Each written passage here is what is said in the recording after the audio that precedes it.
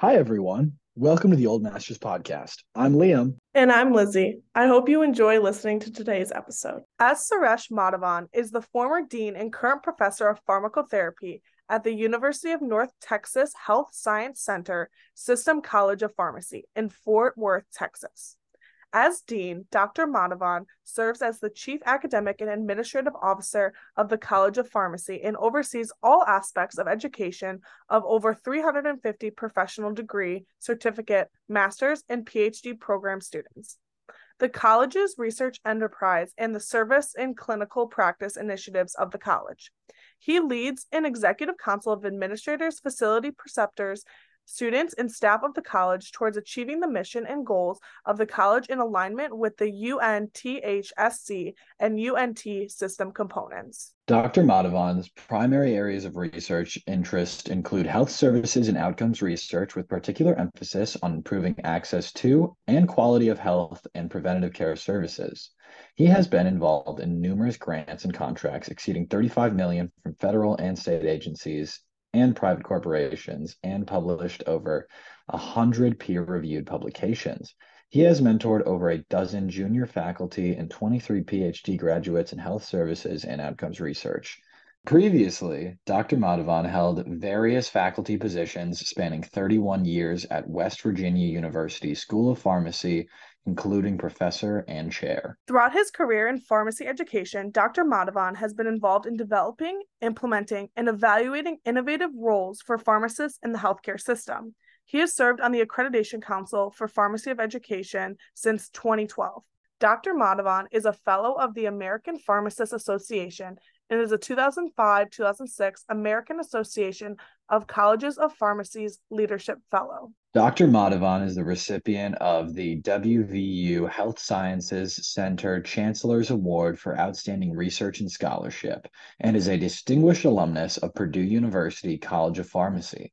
Dr. Madhavan received the Paul R. Dawson Award for Excellence in Patient Care Research from the American Association of Colleges of Pharmacy in 2018, and the Research Achievement Award in Pharmaceutical Sciences from the American Pharmacists Association in 2021. Dr. Madhavan earned his PhD in Pharmacy Administration from Purdue University in West Lafayette, Indiana, a Master's of Business Administration from the University of Pune in India, and a Bachelor's of Pharmacy from the University of Bombay in India.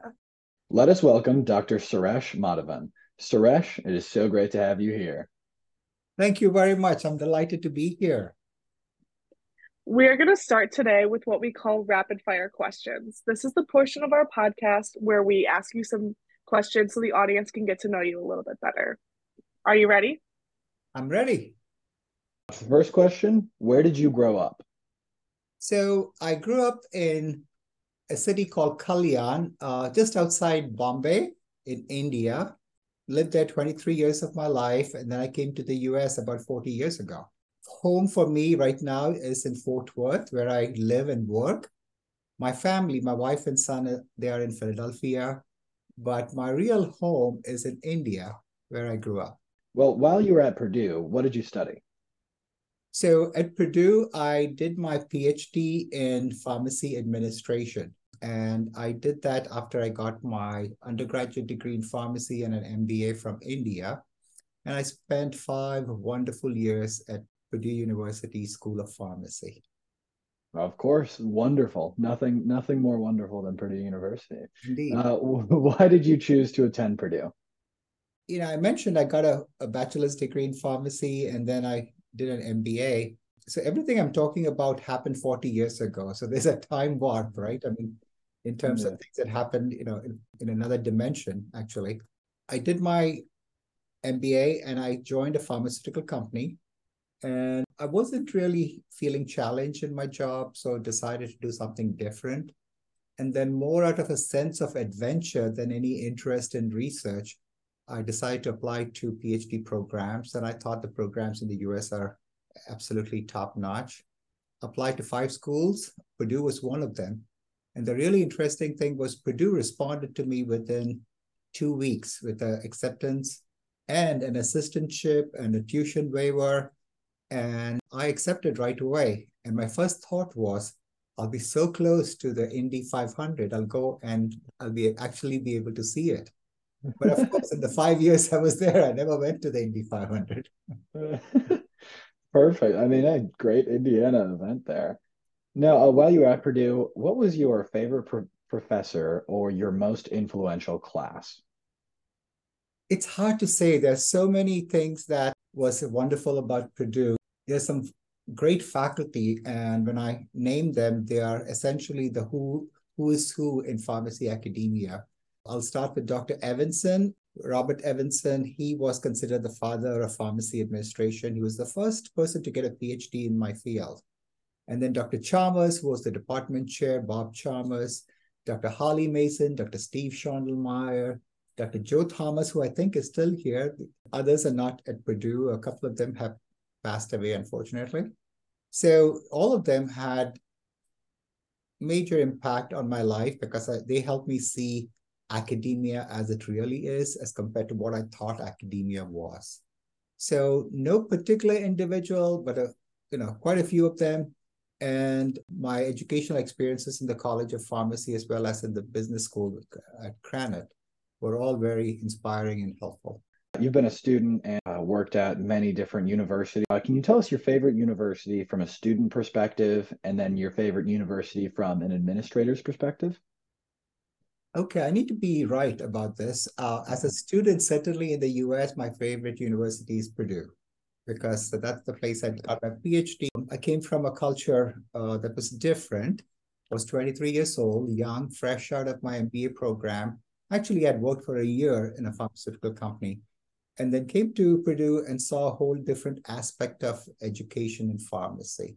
And so certainly Purdue is that favorite place for education, although I think I was inspired by so many teachers, right, from kindergarten to elementary school to middle school to high school to college, in my pharmacy program, in my MBA program. But the program that most influenced me in terms of my career today has been my education at Purdue in the School of Pharmacy.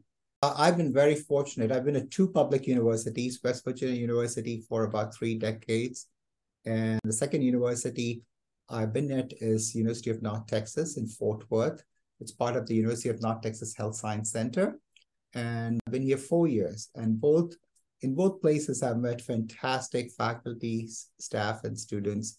And I've learned a lot from them and who all have left lasting impressions in terms of my life and memories that I'll carry forward. Of course. Well, what is, and this can be anything, what is something that people might not know about you, but you're proud of? As I mentioned a few minutes ago, my full name is 44 letters. My full name is Sundareshwaran Narayanan Earthachan Madhavan. So Sundareshwaran is my name, Narayanan is my grandfather's name, Madhavan is my father's name, and Earthachan is essentially the clan name. It's 44 letters, although I don't use that anymore. I've condensed that on my passport. It's a mouthful for most people anyway. So that's something that a lot of people don't know about me. Things that I'm most proud of certainly are my 2 sons and my wife, particularly her devotion to them. And I'm so grateful to have her help. Both my sons have different types of disabilities. My older son has congenital. Every day I see him with all of the things that he faces, how resilient he is. And he's such a happy-go-lucky person. He inspires me. And a lot of things can happen that are not very nice for a young man like him. But nevertheless, at the end of the day, he will say, happy, happy day, Dad, whenever he calls me on FaceTime. And that makes all the difference in the world to me. So 2 wonderful young gentlemen in my life and my wife. Very proud of them. Of course. Well, you obviously have lived in both. So what city would you say is better, Fort Worth or Philadelphia? They are both very large cities, very hard to navigate in terms of traffic and different cultures.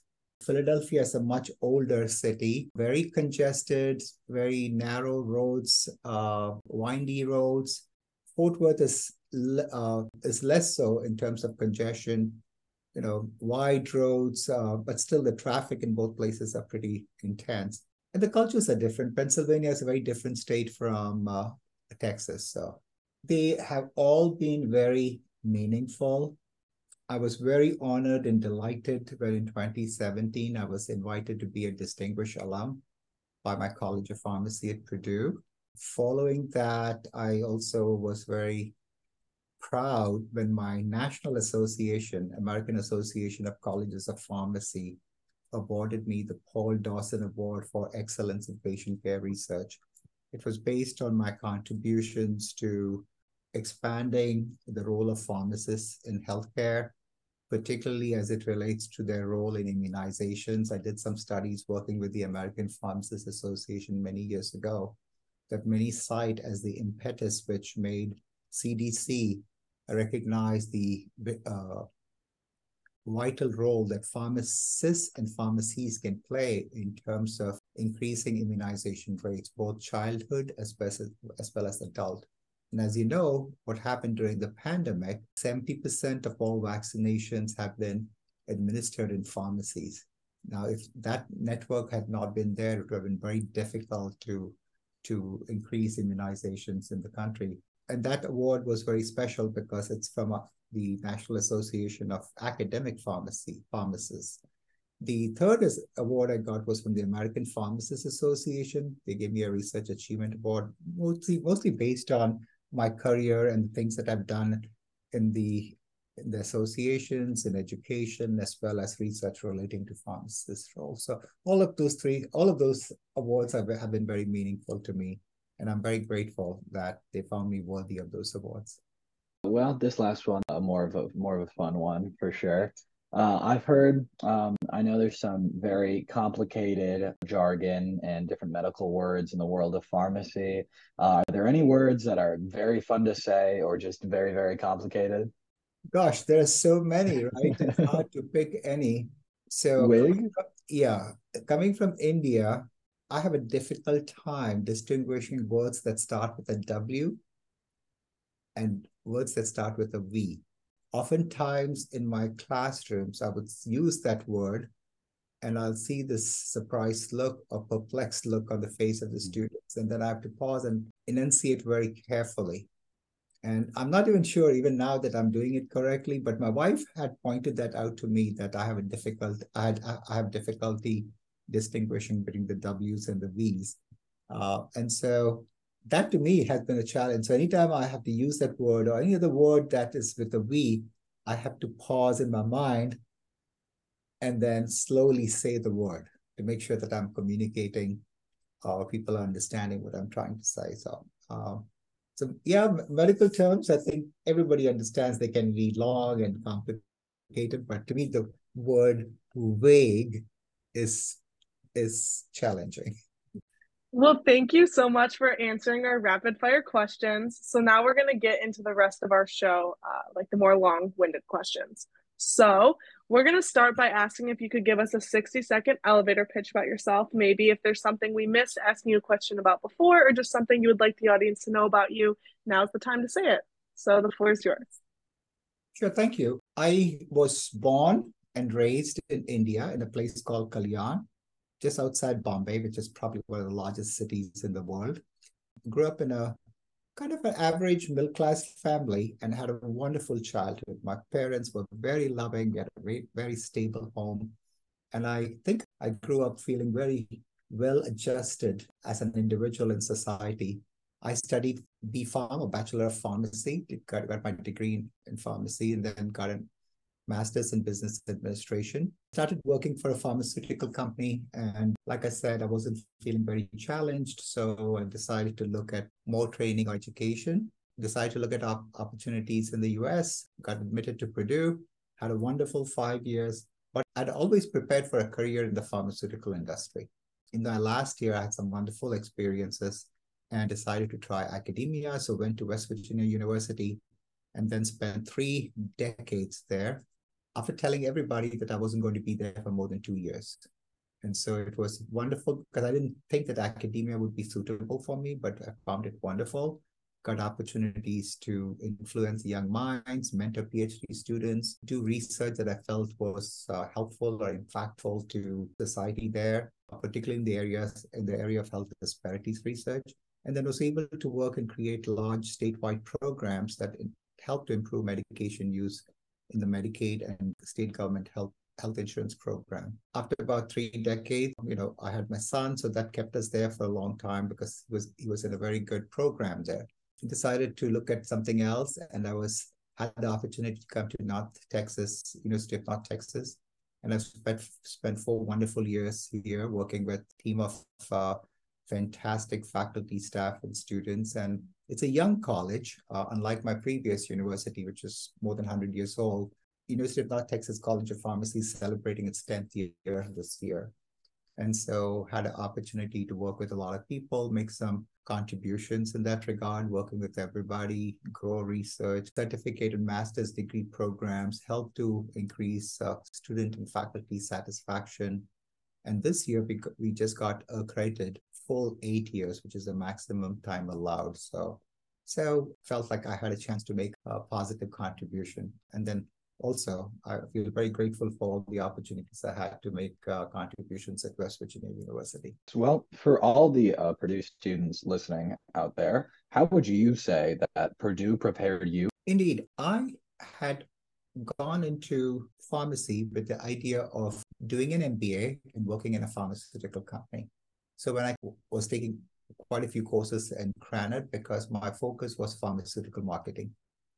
And then I did that for most of the 5 years I was there. And I was so impressed, so impacted by the fantastic faculty we had at the time. I already mentioned their names: Dr. Bob Evanson, Dr. Chalmers, Dr. Chandlemeyer, Dr. Mason, Dr. Thomas, Dr. Nick Popovich, who were great researchers, great scholars, teachers, educators. And I realized that academia in the US is quite different from what I had imagined it to be. And so I had the opportunity to be a TA, a teaching assistant for a recitation section my last semester at Purdue. I enjoyed that very much, working with those students. It was essentially doing case studies with them and being responsible for a cohort of 30 students and for the whole semester opened my eyes to all the opportunities in academia. And so I decided to look at academia as a possibility instead of going into the pharmaceutical industry. I was recruited to West Virginia University. And even though I was in the process of interviewing with 2 pharmaceutical companies, I decided to abandon that and just go into academia. But I wasn't completely sure that was going to be the right path for me. And then I spent the next 3 decades there. So I think that initial exposure to such terrific faculty at Purdue, the experience I had, and then finally being able to see what academia was truly like, I think was very impactful for me. And I've never looked back. I never had any regrets about not going into the pharmaceutical industry. We've talked a lot about your career in the US and post getting your pharmacy degree, but we're wondering what inspired you to pursue a career in pharmacy in the first place? Sure. As most students in India tend to be, our families encourage us to go either into engineering, medicine, computer science, or management. So there's a lot of family pressure, societal pressure to go into one of those career tracks. And I wanted to go into medicine, and I thought I was very competitive, applied to medical school at Bombay University. Unfortunately, what happened that particular year, that was in 1977, education system was changing. Initially, it used to be that you could apply to medical school after 13 years of schooling, 11 years in high school and 2 years in college. The system changed such that you could apply to medical school after 10 years of schooling and 2 years of college. So in that particular year, 2 cohorts of students came together applying to medical schools. Normally, there would be 13,000 students at Bombay University applying to about 500 seats. That year, there were 26,000 students, two cohorts applying to that seat. And unfortunately, I missed biomedical admission by 1 point. That sounds like a very narrow margin, but there were 17 students that were impacted with that 1 point difference. And then I decided to go into pharmacy because my father was a pharmacist. He didn't have a college degree, he had a diploma. I used to see pharmaceutical representatives visit him in his office. And I thought like, oh, that sounds very interesting, very exciting. And so I thought, okay, I'm going to do a pharmacy degree, then get an MBA, and then work in the pharmaceutical industry. And so that's how I came into pharmacy, not necessarily interested in pharmacy practice, which is very different in India, but more with an interest in working in the pharmaceutical industry. So, as someone who's applying to medical school, do you have advice for students who maybe miss that mark and don't get in on their first time and what to do next? I'm a great believer in perseverance. And what I've seen happen for a lot of students is when they miss getting admitted to a medical school, they typically tend to go and do a master's in biomedical sciences, which in many places is a 1-year degree. It continues them in that direction, but adds a little bit more breadth to their curriculum. It's also an opportunity for them to do really well, increase their GPA, maybe chance to take the MCATs again, and then become more competitive on the second try. But I've seen, like, for example, we have a very strong MS in Biomedical Sciences program here at University of North Texas. It's a program that has about 150 students in class, and then about something similar in terms of online. And so I've heard that 60-70% of them get into medical school. And the vast majority of them are students who were not able to get into medical school on the first try. And so I think that's one way to do it. The other is also to apply to many places. Here we have the Texas College of Osteopathic Medicine, which is a #1 school of osteopathic medical school, according to US News and Daily Report. It's very competitive. They get about 4,000 applications for about 250 slots. And then there are certain states where they give first preference to in-state students. And so again, that's another thing you may want to consider. It's a matter of finding what else will make you happy. I'm a big believer of Ikigai, which I'll talk about maybe later, which is about finding that sweet spot in terms of what do you love to do, what are you good at, what you can get paid for, and what does society need. If you can find a sweet spot at the intersection of all those, then that is going to make you happy. And so, and in the end, it's about that. I looking back, even though I was disappointed, very disappointed, not getting into medical school, I think what has happened for me has been the best for me. So I'm kind of like, however, there are many other doors that can open and can lead to exciting careers. And so, yeah, you just have to adapt. Of course, that is some extremely impactful advice studying in India and in America. And do you have any advice for international students coming from India to study here at Purdue University? I feel extraordinarily fortunate to have lived in two very exciting cultures and very different, one in the East, one in the West. And I hope I have assimilated the best of both those cultures. Studying in India, the education system, remember, I'm talking about 40 years ago, book knowledge based. The volume of information that comes to you is enormous. The focus is more on producing knowledge rather than application of knowledge, problem solving. We at the time didn't focus much on written communication skills or public speaking or verbal communication skills. Our exams were essay type exams. So you would get a question that had 10 points, but you had to write 2.5, 3 pages in terms of response to that question. So we really need to know your content and everything about that content. And so that was different, but when you finish your education, you're very strong in math and the sciences in terms of basic fundamental concepts in those areas. However, in my education in the US system, the one at least I was in a PhD program, the focus was more on application of knowledge, problem solving, a lot of writing we had to do. So you get to develop your writing skills. You had to do a lot of presentations. So you got a chance to improve your public speaking skills. And also, education in the US tends to be very state of the art. You are at the cutting edge of in all of the disciplines that you're studying, which is very helpful, especially if you're in a lab-based or science program. Also, something I noticed was the relationship between a faculty person and a student in the US is less formal as compared to the relationship between a faculty and a student in India. In India, a student would always refer to the professor as sir and a lady professor as madam. You never, address them by the name. But here I've seen that sometimes there's a much more informal relationship. People will often refer to their professor as Dr. So-and-so. And sometimes in some of the liberal arts, I've seen people be on first name basis.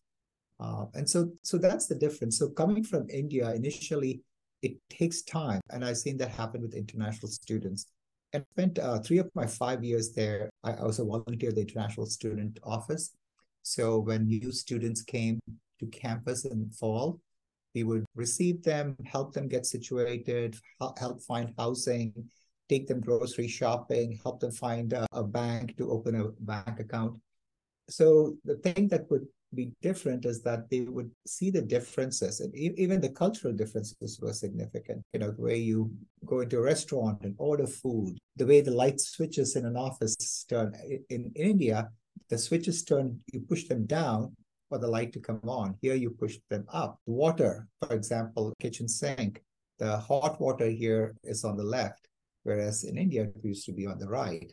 We drove on the left-hand side of the road. Here it is on the right-hand side of the road. So there are these differences. It takes some time to adapt, and then you have to come here with an open mind. People do have a lot of misconceptions about the US in terms of what they see in Hollywood movies. And it's an exaggeration. It's never the real thing. And then they realize that no, people here are just as people anywhere else in the world with the same kinds of issues. They all want to get a good education. They all want to have a happy family. They all want to get educated, have a good career, and they all are attached to their family members. And I think it takes about 6 to 9 months, but eventually everybody adapts. And the best advice I can give them is that, don't stay with people from your culture or from your country when you first come here. Try to break out of that mindset because you're more comfortable, definitely, being with people from your background.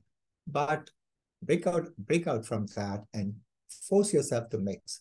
Go to parties. That's the best way to meet people. And then suddenly you find that everybody's, very similar. People are interested in you and you can be interested in them, and you learn a lot about life in the US. So. That is really cool to hear about and some really great advice for international students studying at Purdue. But now we're going to transition a little bit more back to your career. So what has been the most rewarding part of your career after leaving Purdue? Looking back, I've just been amazed how happy I have been and how well Purdue prepared me for an academic career. For someone who was never interested in research, became a strong researcher. For someone who was afraid of public speaking, I became a teacher in a classroom, and that's something you get at least 2-3 times a week, at least for sure. And so I think if I have to categorize or list things that I've delighted about, I would say I helped to build a PhD program at West Virginia University from scratch, recruited faculty who helped me build that program. We graduated our first PhD in 94. And I think to date, we have graduated more than 60, 70 PhDs. And they're all very well placed in either pharmacy academia, the pharmaceutical industry, or clinical research organizations or government agencies.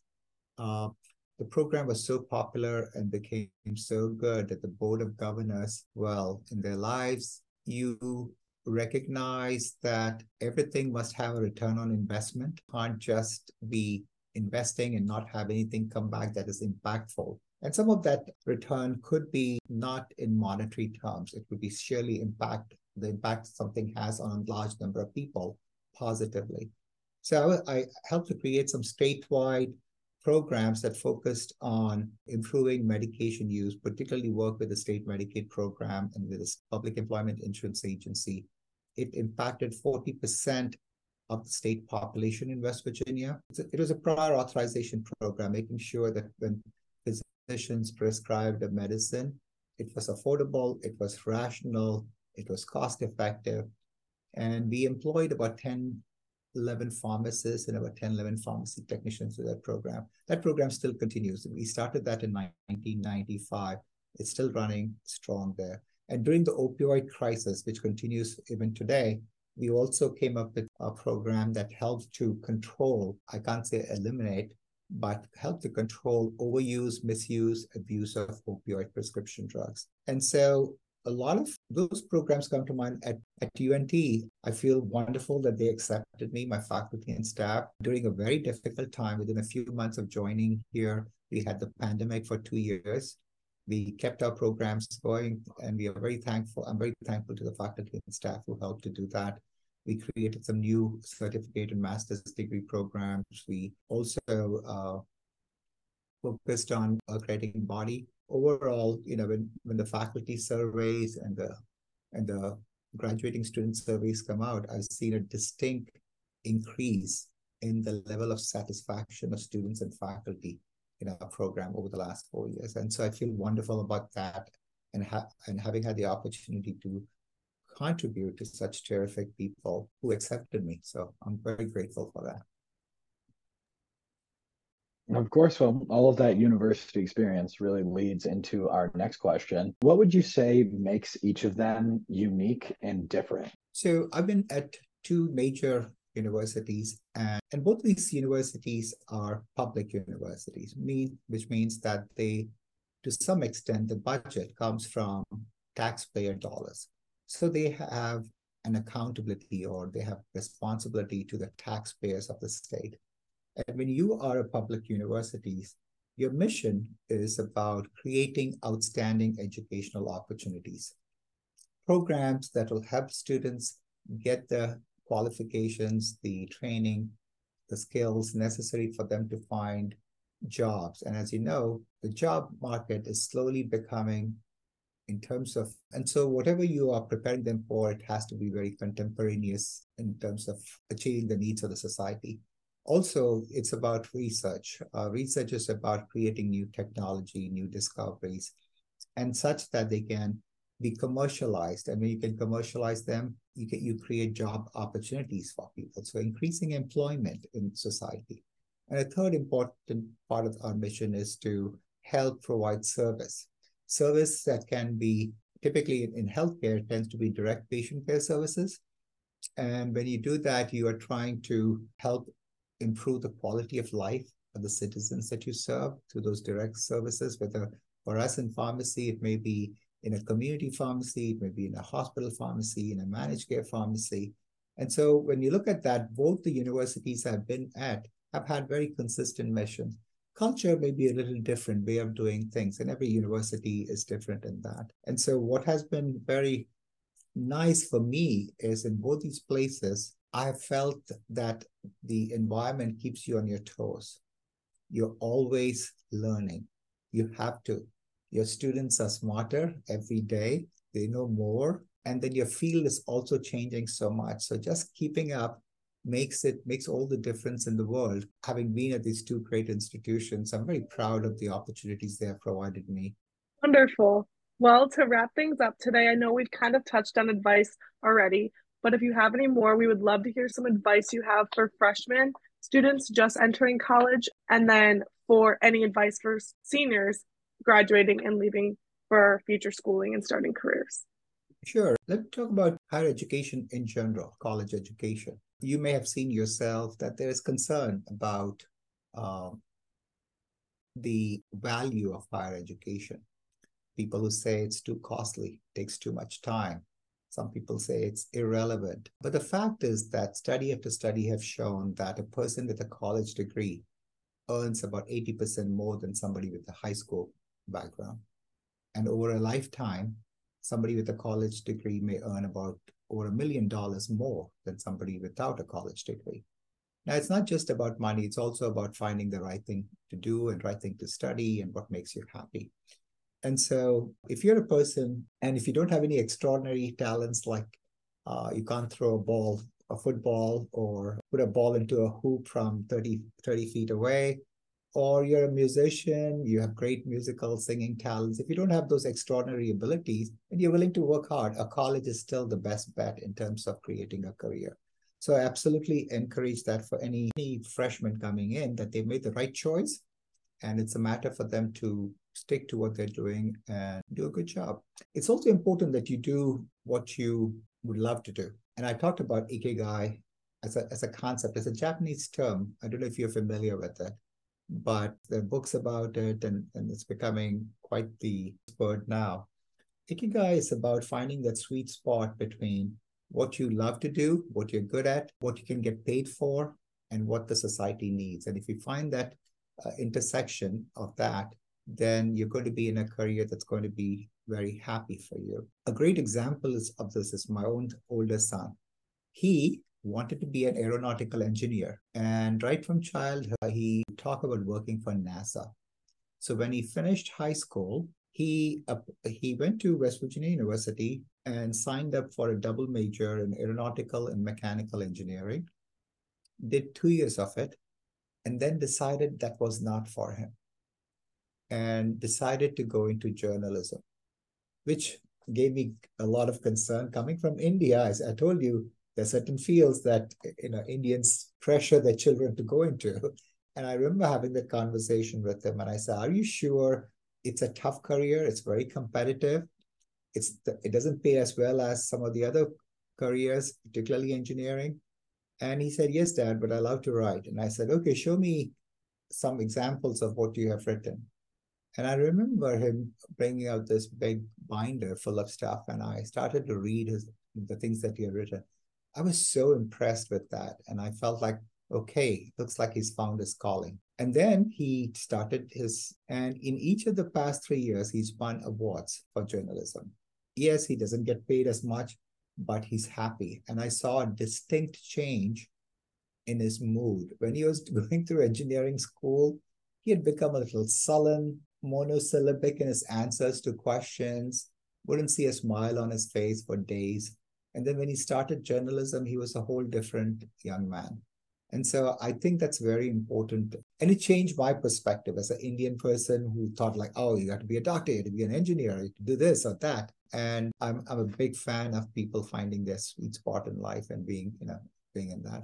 For a senior student, I'll just say, I'll speak from the perspective of a pharmacy senior, because in pharmacy, there's this extraordinary concern right now about the low morale of pharmacists and the negativity that's there. And it's particularly bad after the pandemic. And the message I have for senior students is that there are plenty of jobs. Pharmacy is a very robust profession. As long as people fall sick, there will be a job. Every year, about 40 new drugs come into the marketplace. So in 5 years, whatever you learn in pharmacy school has become obsolete. You have to be someone who's constantly learning new things, or you have to be a lifelong learner. It's an exciting profession. It pays really well. It's a very flexible job. There are a lot of job opportunities. There are 10 different career paths. So I'll tell the pharmacy student, just find your way. Don't listen to people.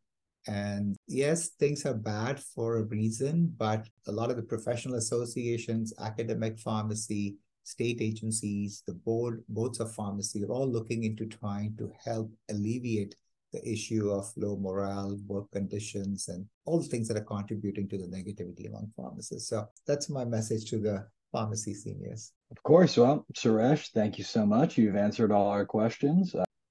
You've been listening to Season 2 of the Old Masters podcast, where we hear words of wisdom from past Boilermakers who have made great strides in their fields. Connect with the 2023 Old Masters class by attending this year's Evening with the Old Masters on Monday, November 6th at 5:30 p.m. Special thanks to our Old Masters podcast guests, our Old Masters advisors, Juna Matsuda Johnson and Margie Jones, our Old Masters promotional officers and podcast producers, Porcia Bahrami, Ali Boyle, Martha Hunter, and Vivian Schmall, and the 2023 Old Masters Central Committee.